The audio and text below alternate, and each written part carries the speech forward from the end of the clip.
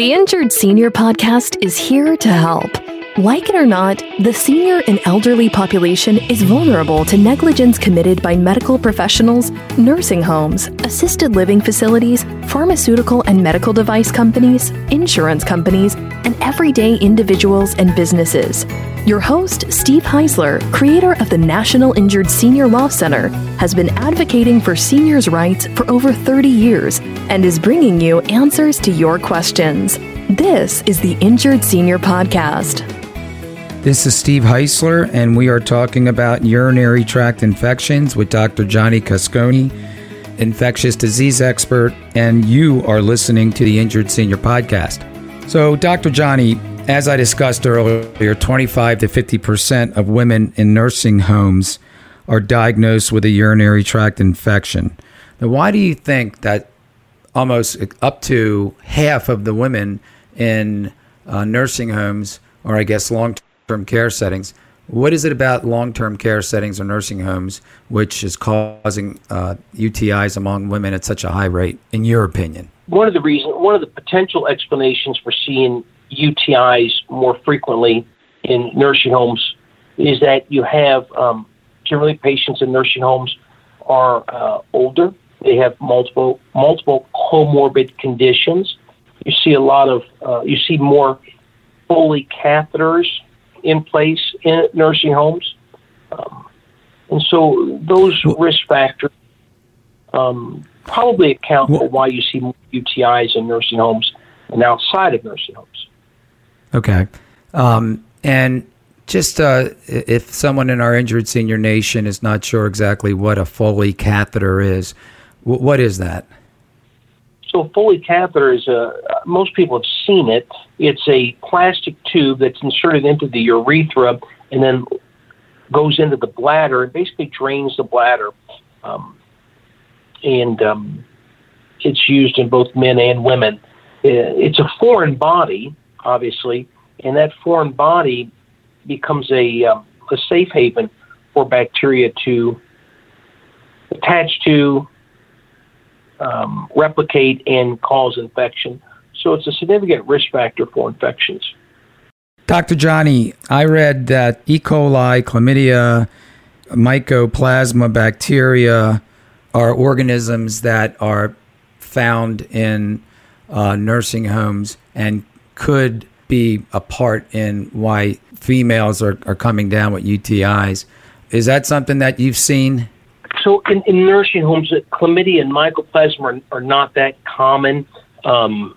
It's typically E. coli, and that's not unique to nursing homes. E. coli is part of the Enterobacteriaceae family. It's basically an organism that resides in that area of our body. And so E. coli is the most common cause of a urinary tract infection in and out of nursing homes. Okay. So I guess the question as to how we can prevent UTIs in nursing homes is really what we want our Injured Senior Nation to get out of this podcast. Can you give some tips on how to prevent or at least decrease the amount of UTIs that are happening amongst the elderly in general, but also in long-term care settings? Prevention of urinary tract infections involves a couple things: good hygiene, wiping from front to back, keeping yourself well hydrated, being alert for any signs or symptoms of a urinary tract infection and notifying your provider when they're first identified, limiting the use of Foley catheters to only when necessary. And those are the primary things you can do to help prevent urinary tract infection. So is there an over-prescription of Foley catheters? Are they being used too often? What is it? Why is it that that's a problem? Well, I don't know if there's an overprescription of Foley catheters. It's just the presence of a Foley catheter increases your risk for an infection. So making sure that when it is used, it's used for the right indication. Okay. When is it really, really important that you use a Foley catheter? Well, there's a number of reasons.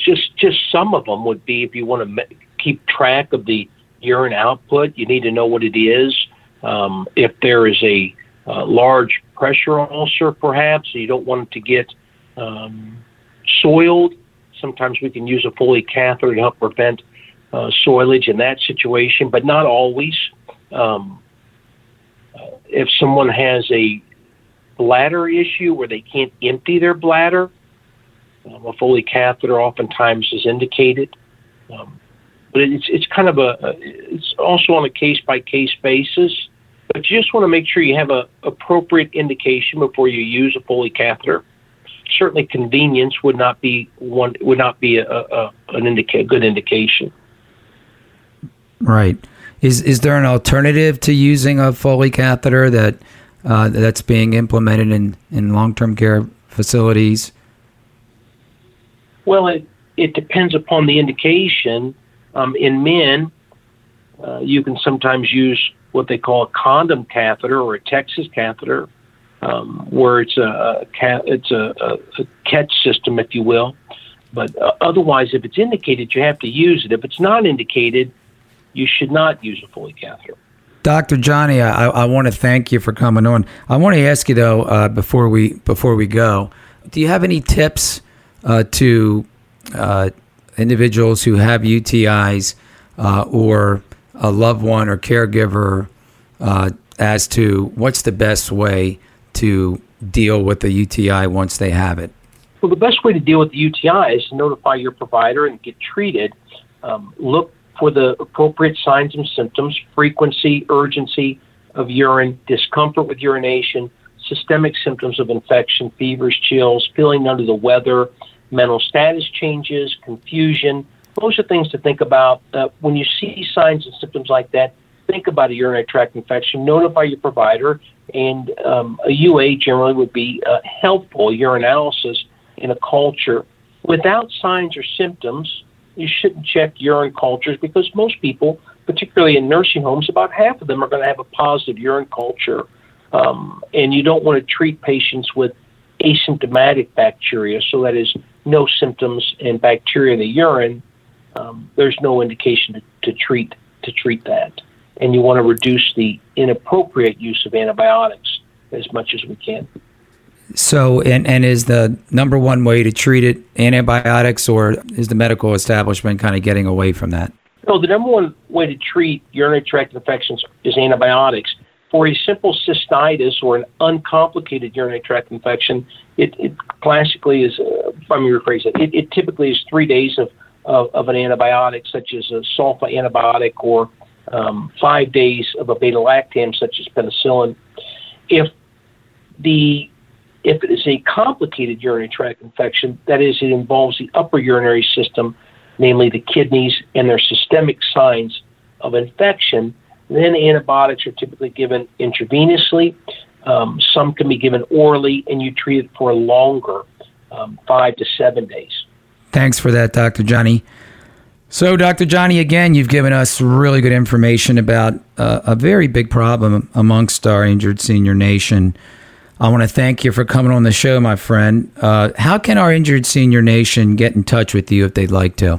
My email, jcascone77@gmail.com. Great, and that's Cascone, Cascone? Yes, sir. Great. Stay well, Dr. Johnny, and we will talk to you soon. Thank you, Steve. Good to talk to you again. You too, my friend. Injured Senior Nation, thanks for listening to today's episode. I want to again thank Dr. Johnny Cascone for appearing on the show today and giving us a lot of good information about urinary tract infections. If you love the Injured Senior Podcast, we would love for you to subscribe, rate, and give us a review on your favorite podcast platform. If you want to share your story on an upcoming show, feel free to email me at steve@injuredseniorhotline.com. I answer all emails. You can email me about anything about the show. Would love to hear from you. So until next time, Injured Senior Nation, I am so looking forward to next week's show. Stay safe, stay well, and I'll talk to you soon.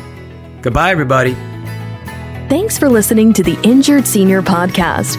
If you enjoyed the podcast, please rate, subscribe, review, and share on Apple, Google, or wherever you get your podcasts. Connect with us at injuredseniorpodcast.com and sign up for our newsletter. To find out more or to get help at any time, visit injuredseniorpodcast.com or call 855-622-6530. That's 855-622-6530.